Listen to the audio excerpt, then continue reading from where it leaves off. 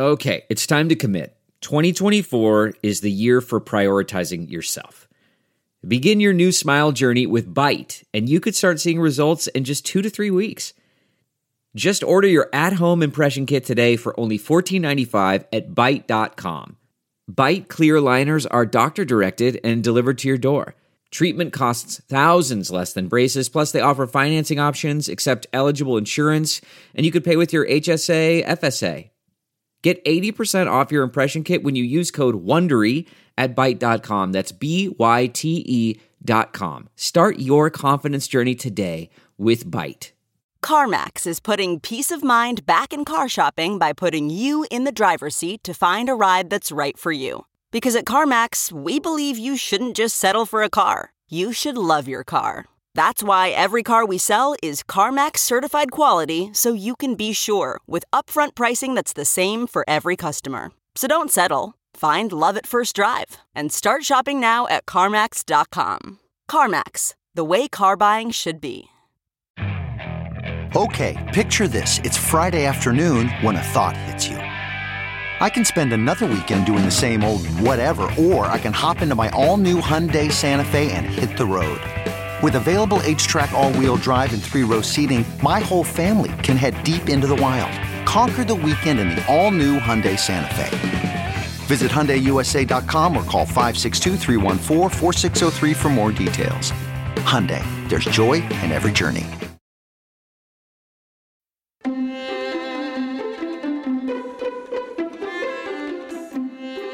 From the Jill Schwartz Memorial Library here in sultry Savannah, this is Obscure Season 3, Wuthering Heights. I am your host, your friend, your ear lover, your literary mansplainer-in-chief, and Georgianologist, Michael Ian Black, Southern Gentleman, Esquire, with the, well, let us call it the middle part, perhaps, maybe the end part, I don't know, where we are in the mystery, the Miami Mystery Machine, to which I alluded in the previous episode. And it occurs to me that I must express, I don't know if gratitude is the right word, but to at least acknowledge that there is something that occurs as we get to the back third of all of these episodes in each season, whereupon my life undergoes some change, some what's the word I'm looking for? I want to say transmutation. I know that's not the word, but you understand to where I am heading with this. So I guess I'll let you know to what I was referring to last time when I was on my way to Miami. As you are aware, this previous summer, the summer just past, the wife and I sojourned across the pond to Italia. Ah, mi amore, Italia. We stayed in Roma, and we ate the pasta and the pizza and the buffalo wings, and we, had a great time, and thought to ourselves, while we were in Italia, this is a great place. We could see ourselves living here for, some amount of time. And we got to talking, we're thinking, hey, maybe we should move to Italy for a year, because why not? The kids are leaving the nest, and I'm unemployed, you're unemployed. Like, maybe it's a good time to do it. We've been talking about living abroad for years, We were thinking about maybe Copenhagen with the kids for a year, go and enroll the kids and school and whatever. Anyway, it never happened because these things are difficult, and I was always working because at that point I had a career. And now the kids are grown, the career is gone, and we were in Italy thinking to ourselves, maybe we should spend a year here, that would be great. That would be great fun, perhaps, or a disaster, but either way, it would be an adventure, And so when we returned to the United States of America, we started looking into this a little bit further. Well, how do you go about doing that? How do you go about living in Italy for a year? And the first thing you got to do is you got to apply for this thing called like an extended residency visa, which allows you to stay in what they call Schengen countries for up to a year. And Schengen countries are basically all of the EU with, some thrown in, some other, like the Nordic countries are thrown into that block. And to get your visa, you have to go to a consulate. And you have to go to the one that corresponds with the state in which you live. Well, the one that corresponds with the state in which we live is in, you guessed it, Miami. So we go on the Italian consulate website to book an appointment. Well, it takes 3 months. This is back in September. It takes 3 months to get an appointment to go get your visa. So I fill out the form, and the closest appointment that we can get is December 7th, okay? Fine. And in the meantime, while we schedule that, we have to organize all this information and paperwork and tax forms and all this stuff that's going to prove to the Italian government that you're not going there to freeload. You know, you're not going to take any money out of the pockets of proper Italians. Well, that seems fair enough. You know, you're not going to work. You're not going to depend on the welfare state. You're going to be there to just spend your American dollars and inflate the Italian economy by a millimeter or so. Okay, fair enough. You have to confirm your appointment like a week or so beforehand. They send me an email saying, confirm your appointment. I say, yes, all's well and good.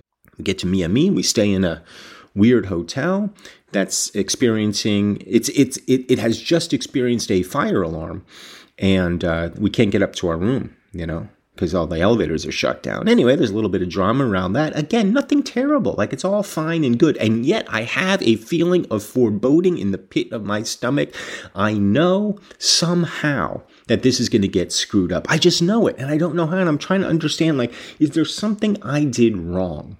Is there something that I screwed up here? And I don't think there is. Like, I made the appointment. I confirmed the appointment. We've got all the paperwork. We actually talked to an Italian lawyer before we went just to make sure that everything was on the up and up. We were going to get through this process. Apparently, you know, it's Europeans. They got their bureaucracies. Everything's a pain in the neck. You don't want to show up with the wrong papers and the wrong forms and blah, blah, blah. You'll get rejected. And we got everything. We've gone over it. And we're thinking, I think this is going to work out fine. Morning of the appointment, we wake up. We get to the consulate right on time. We're early even. We see Italians smoking outside, you know, the way Italians do, chatting in Italian, saying things like, prosciutto, it's a nice day to be an Italian in Miami, you know, saying things like that, but in Italian. And we wait down in the lobby there for somebody to come and bring us up. Some lady comes by. She says, do you have an appointment? We say, yes, we do. Last name is Black. She looks on her list. She says, I don't have you on the list. And I'm thinking, here we go. Here we go. Like, I knew it. I just knew it. I don't have you on the list. And so I show her my confirmation email, which I have to dig up. And she says, oh, no, you made the wrong appointment. You made the wrong appointment. Turns out,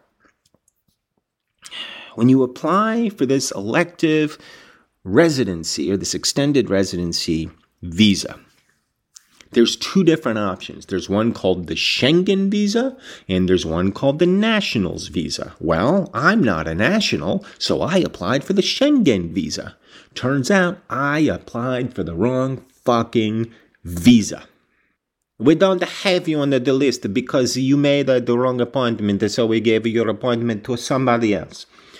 And my heart sinks, not so much because I screwed up, not so much because our plans might have just been utterly derailed, but because we drove 8 hours to Miami, which means we have to drive 8 hours back.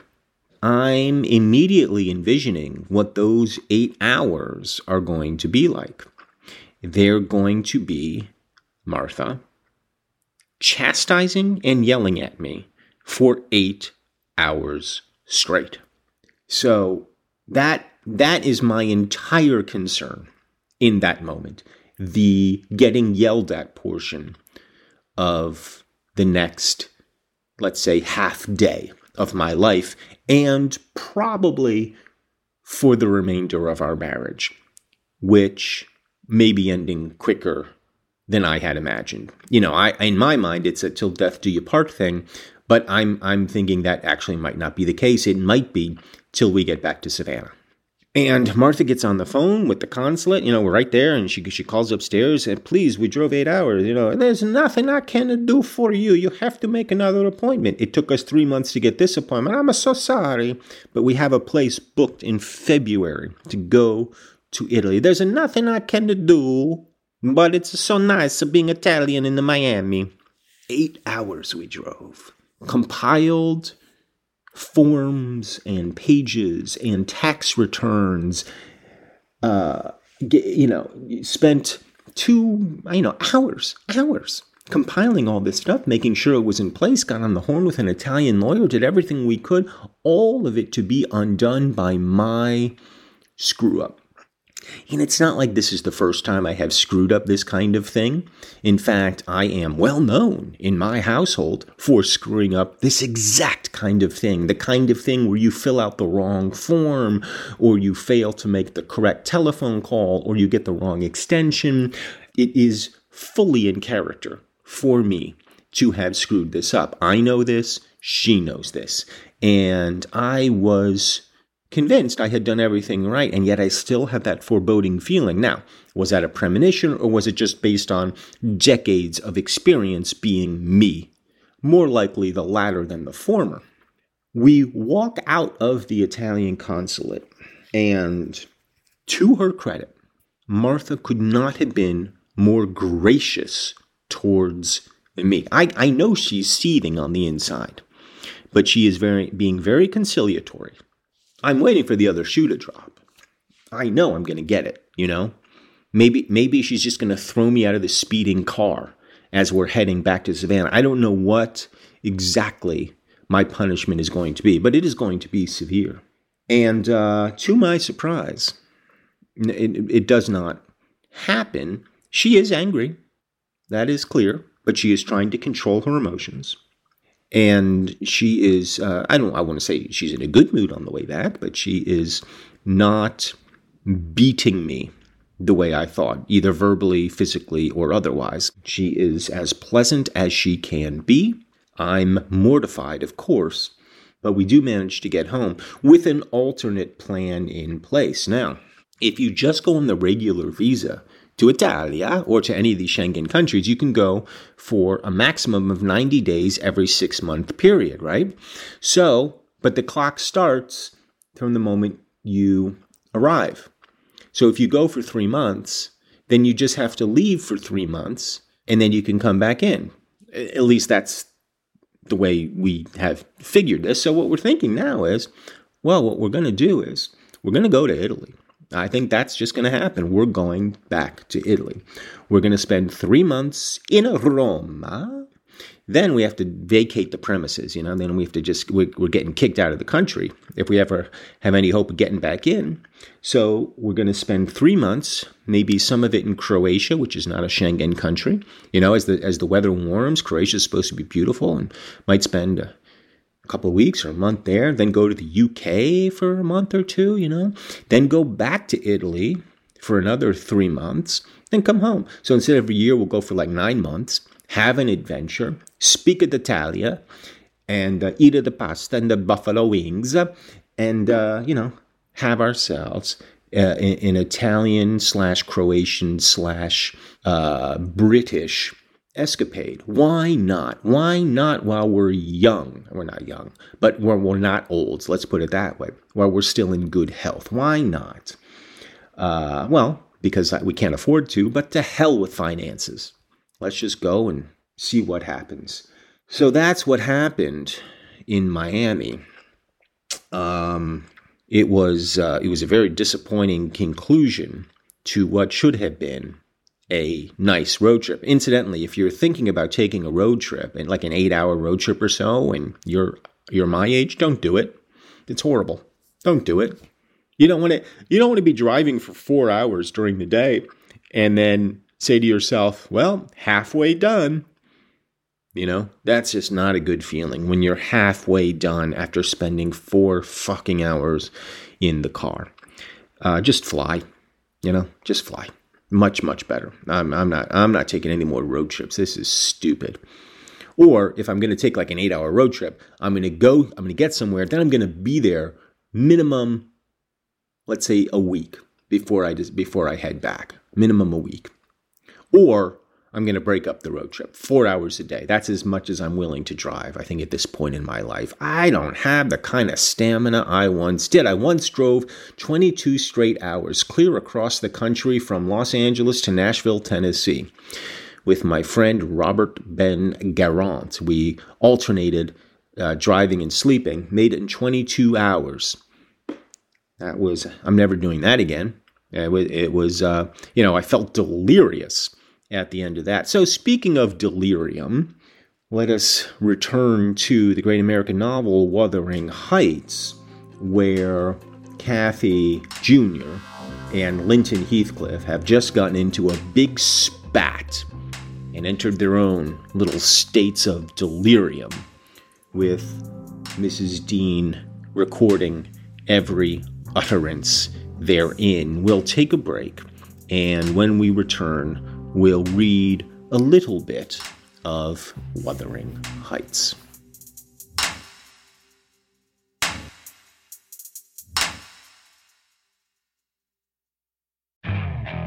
Okay, picture this. It's Friday afternoon when a thought hits you. I can spend another weekend doing the same old whatever, or I can hop into my all-new Hyundai Santa Fe and hit the road.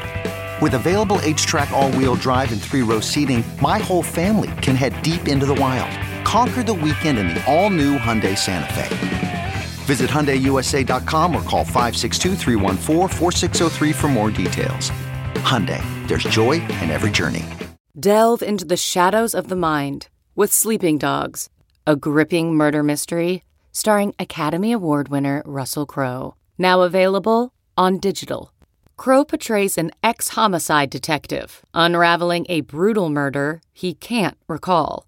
Uncovering secrets from his past, he learns a chilling truth. It's best to let sleeping dogs lie. Visit sleepingdogsmovie.com/Wondery to watch Sleeping Dogs, now on digital. That's sleepingdogsmovie.com/Wondery. Okay, picture this. It's Friday afternoon when a thought hits you. I can spend another weekend doing the same old whatever, or I can hop into my all-new Hyundai Santa Fe and hit the road. With available H-Track all-wheel drive and 3-row seating, my whole family can head deep into the wild. Conquer the weekend in the all-new Hyundai Santa Fe. Visit HyundaiUSA.com or call 562-314-4603 for more details. Hyundai, there's joy in every journey.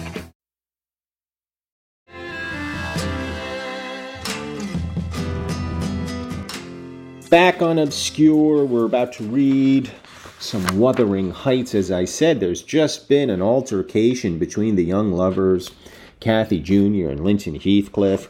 They've just gone at each other about their different understandings of the family relations that occurred with the previous generation.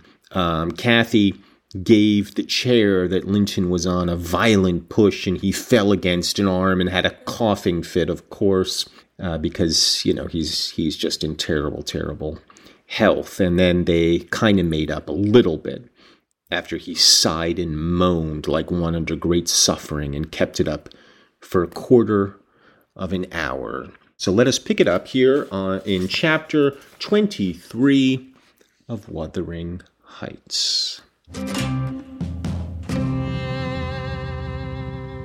"I'm sorry I hurt you, Linton," she said at length, racked beyond endurance. "But I couldn't have been hurt by that little push, and I had no idea that you could either. You're not much, are you, Linton? Don't let me go home thinking I've done you harm. Answer, speak to me." Well, in this day and age, if a young lass says to you, "Well, you're not much, are you?" And I wouldn't have been harmed if somebody had pushed the arm of the chair that I was sitting in. You'd think to yourself, I think I might be, to quote a phrase, in the friend zone here. But I don't think Linton is thinking in those terms. He has already expressed that he wishes she were his wife. And she does not necessarily seem entirely adverse to the idea, although she has expressed that she thinks of him more as a brother. "I can't speak to you," he murmured. "You've hurt me so that I shall lie awake all night choking with this cough. If you had it, you'd know what it was, but you'll be comfortably asleep while I'm in agony and nobody near me. I wonder how you would like to pass those fearful nights." And he began to wail aloud for very pity of himself. "Since you're in the habit of passing dreadful nights," I said, "it won't be Miss who spoils your ease. You'd be the same had she never come. However, she shall not disturb you again, and perhaps you'll get quieter when we leave you." "Must I go?"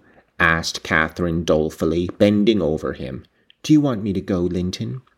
"You can't alter what you've done," he replied pettishly, shrinking from her, "unless you alter it for the worse by teasing me into a fever."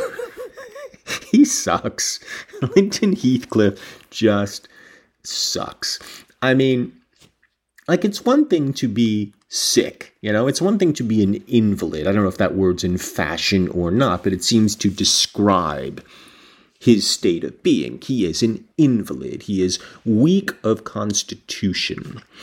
But there is something else entirely when you milk it for everything that it is worth. In fact, when I was on Reno 911, I played a character that we called Cancer Boy, who did exactly this. And it was based on a character that we used to do around the office, where we talked about how funny it would be if you had some sort of wasting disease or some sort of deadly ailment, how you could get away with anything because everybody would feel terrible for you. And so this person that I played, the Cancer Boy, was just a horrible, horrible human being who just happened to be suffering from cancer and used it to take full advantage of the situation. And that's exactly what Linton is like. He's just terrible. Just a horrible, horrible human being. "Well, then I must go," she repeated. "Let me alone, at least," said he. "I can't bear your talking." She lingered and resisted my persuasions to departure, a tiresome while, but as he neither looked up nor spoke, she finally made a movement to the door, and I followed. We were recalled by a scream. Linton had slid from his seat onto the hearthstone and lay writhing in the mere perverseness of an indulged plague of a child, determined to be as grievous and harassing as it can. God, he's awful. So he waits for her to go, and then he basically flings himself off the chair onto the hearthstone, where he lies writhing in some sort of imagined agony. He has fallen about 18 inches. And fallen is really too strong a word for what has happened. He has allowed himself to slink from the chair. I thoroughly gauged his disposition from his behavior and saw at once it would be folly to attempt humoring him. Not so my companion. She ran back in terror, knelt down, and cried and soothed and entreated till he grew quiet from lack of breath, by no means from compunction at distressing her. "I shall lift him on the settle," I said, "and he may roll about as he pleases. We can't stop to watch him. I hope you're satisfied, Miss Cathy, that you are not the person to benefit him, and that his condition of health is not occasioned by attachment to you. Now then, there he is. Come away. As soon as he knows there is nobody by to care for his nonsense, he'll be glad to lie still." She placed a cushion under his head and offered him some water. He rejected the latter and tossed uneasily on the former, as if it were a stone or a block of wood. She tried the cushion. The cushion is paining him, Of course it is. She tried to put it more comfortably. "I can't do with that," he said. "It's not high enough." Catherine brought another to lay above it. "That's too high," murmured the provoking thing. "How must I arrange it, then?" she asked despairingly.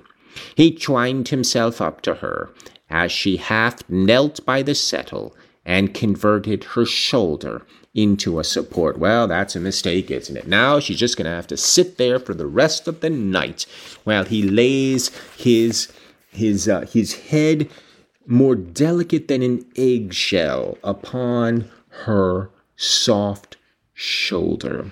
He is manipulative, just like his father. He does it in a different way, of course, but he is no less mischievous. "No, that won't do," I said. "You'll be content with the cushion, Master Heathcliff. Miss has wasted too much time on you already. We cannot remain 5 minutes longer." Yes, we can," replied Cathy. "He's good and patient now. He's beginning to think I shall have the greater misery than he will tonight, if I believe he is the worse for my visit, and then I dare not come again. Tell the truth about it, Linton, for I mustn't come if I have hurt you." "You must come to cure me," he answered. "You ought to come because you have hurt me. You know you have, extremely. I was not as ill when you entered as I am at present, was I? But you've made yourself ill by crying and being in a passion." "I didn't do it all," said his cousin. "However, we'll be friends now. And you want me. You would wish to see me sometimes. Really?" "I told you."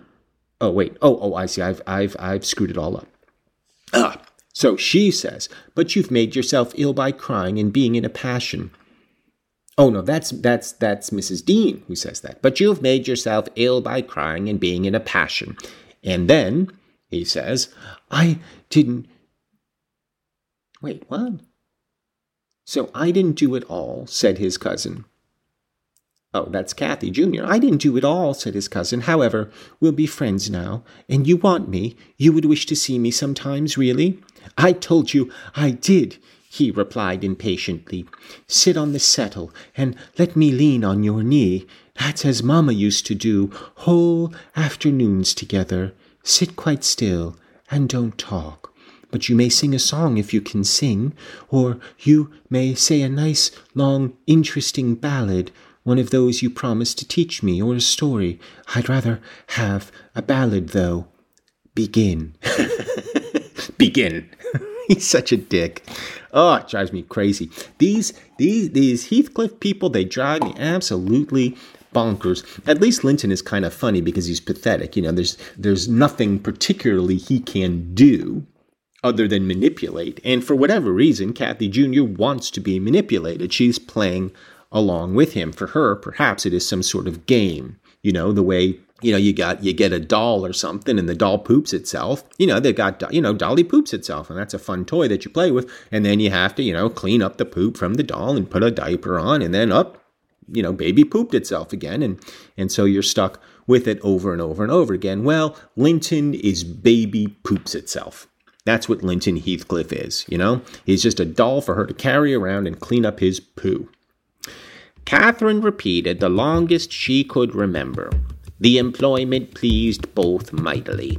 Linton would have another, and after that another, notwithstanding my strenuous objections. And so they went on until the clock struck 12, and we heard Hareton in the court, returning for his dinner. "And tomorrow, Catherine, will you be here tomorrow?" asked young Heathcliff, holding her frock as she rose reluctantly. "No," I answered, "nor next day neither." She, however, gave a different response, evidently, for his forehead cleared as she stooped and whispered in his ear. "You won't go tomorrow, recollect, miss," I commenced when we were out of the house. "You are not dreaming of it, are you?" She smiled. "Oh, I'll take good care," I continued. "I'll have that lock mended, and you can escape by no way else." "I can get over the wall," she said, laughing. "The Grange is not a prison, Ellen, and you are not my jailer. And besides, I'm almost 17. I'm a woman, and I'm certain Linton would recover quickly if he had me to look after him. I'm older than he is, and wiser. Less childish, am I not? And he'll soon do as I direct him, and wish some slight coaxing. He's a pretty little darling when he's good.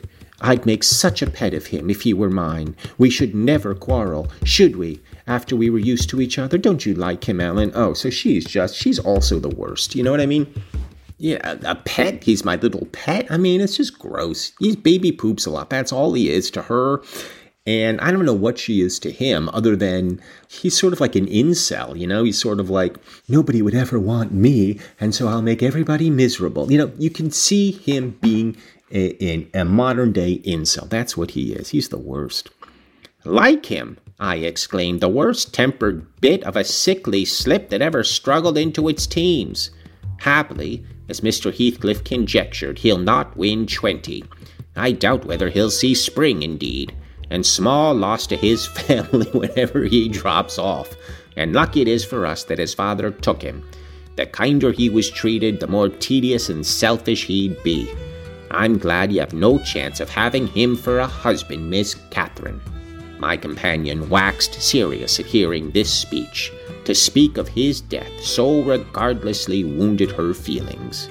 He's younger than I, she answered, after a protracted pause of meditation, and he ought to live the longest. He will. He must live as long as I do. He's as strong now as when he first came into the north, I'm positive of that. It's only a cold that ails him, the same as Papa has. You say Papa will get better, and why shouldn't he? Well, well, I cried, after all, we needn't trouble ourselves. For listen, miss, and mind, I'll keep my word. If you attempt going to Wuthering Heights again, with or without me, I shall inform Mr. Linton, and unless he allow it, the intimacy with your cousin must not be revived. It has been revived, muttered Cathy sulkily. Must not be continued, then, I said. We'll see, was her reply, and she set off at a gallop, leaving me to toil in the rear. Well, we didn't get as far as we have in some previous episodes, but, you know, I had to recount my Miami adventures, important as they are. But, is it just that I unsettle my life every year or so? Perhaps it is just something I do, and it is only in commencing this podcast that I have come to understand that about myself. Well, the first season wasn't my fault. You know, Jack just up and died on me, and that was terrible, but through no fault of mine. The second season, I moved here to Georgia, and now it seems I am moving again, at least temporarily, to Italia. So I don't know, I mean, maybe everybody does this. Maybe everybody just has seasons of change, every now and again. Mine will commence this February. And who knows? Who knows where it will take us? I like the idea of adventure, and we're about to have one. Who wouldn't want to go live in Rome for a few months and then, traipse around the continent for a little bit? Who wouldn't want to do such a thing? Well, I do. Why not? Why not have this life? We only get the one, or at least the one that we remember. So we'll leave it there. We're cruising right along here. We actually don't have that much left of the book. To my surprise, as I look down at the page count, we've only got another, quarter of the book, if that, left to read. We don't know quite what's going to happen. Again, as always, I'm rooting for murder-suicide, but there certainly will be more death to come, more mayhem to entertain us. But, we'll just have to see how it arrives, in what manner. So as we'll leave it there, and we will pick it up again on another pettish episode of Obscure. But until then, I wish you adieu.